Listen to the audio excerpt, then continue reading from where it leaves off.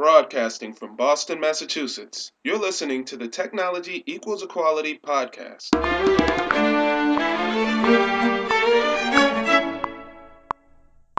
Welcome back to the Technology Equals Equality podcast. I'm your host, Lori Brooks, and this is by far my favorite episode of this entire podcast, Audioblog 22. Now, don't get me wrong. We've had some amazing guests on this podcast, like Chris Ducker, Pat Flynn, Marcus Anderson, John Lee Dumas, Kate Erickson, Bernard Schooner, and G. Banerjee. It's just to name a few. Did you catch the re-airing of Susan Bennett, the original voice of Siri, last month? I am so overly grateful for each and every guest who has joined the community and donated their time and expertise to help this community grow. It's just that this episode is especially exciting. And as you can tell from this being an audio blog, this episode is not focused on a guest. No, this episode is an update on my public speaking journey, tips to help you create more time, and an exciting announcement as we make even more changes to the Technology Equals Equality website. But I am super excited about this episode because I will also finally reveal the results of our recent podcast challenge. I didn't forget. I just had an extremely hectic first quarter. So my last public speaking update was a while ago, and I did promise that I would share this journey as publicly as possible to maintain accountability. I really thought I had found a Toastmasters group, but honestly, I have yet to choose the Toastmasters group to join as a paid member. From inconvenient locations to meeting times and parking spaces, there's conflict with each and every group that I've visited. The most recent group was by far the most informative. There's a new version of the Toastmasters program which will be introduced to the general public in the US this month. The meeting was really focused on the product rollout. I was happy to attend and learn more about the Toastmasters program as a whole, but to learn of the digital sister was just icing on the cake. If I join now, I'll have the opportunity to work through both the old and the new Toastmasters programs. I've set a personal deadline of May 7th, this coming Monday, to choose a group and finally become a full member of Toastmasters. I will be sure to post an update on this journey very soon. But to really create the time to focus on public speaking, I knew I had to find a way to minimize the amount of time spent working hands-on with consulting clients. I developed and uncovered new ways of creating more time for life while continuing to serve my clients and this community. So I'm currently in the process of transforming the More Time program into a digital course. When you find yourself with a project or task which you know is going to be time consuming, create a strategy or process to systematize the actions required. I always suggest the block and batch method for moments like this. Number 1, mark the project due date on the calendar. 2, review the days or weeks prior and determine when you will block time to focus on the steps required to complete. 3, divide your project or task into segmented steps to simplify and speed up completion and create more time. Once I finish the final details of the digital course, I will officially open the store on the Technology Equals Equality website.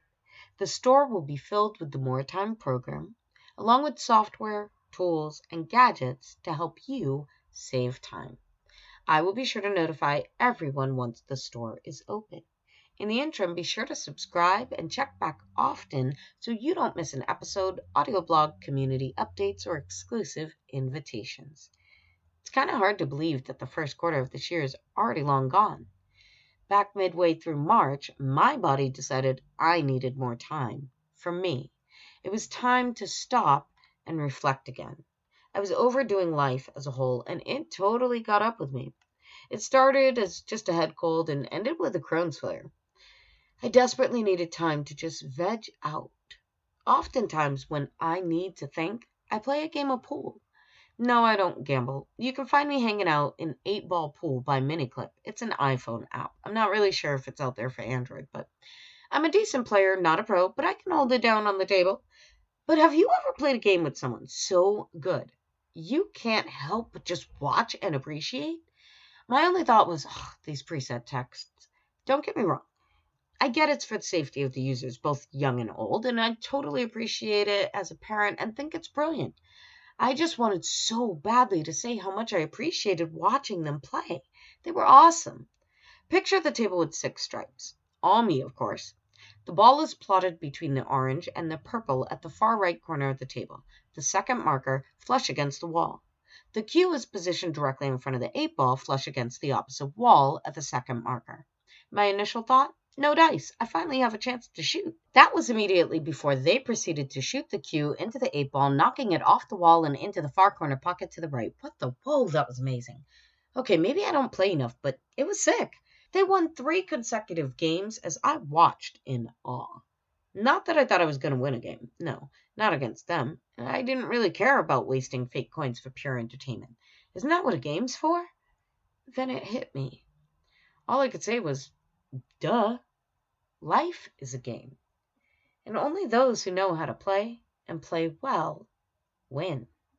Speaking of which, thank you to all of our podcast challenge participants. You did not make this an easy task. I was truly overwhelmed by the response to the challenge. I was completely unprepared for such a massive response. Initially, I didn't even think we would have participants.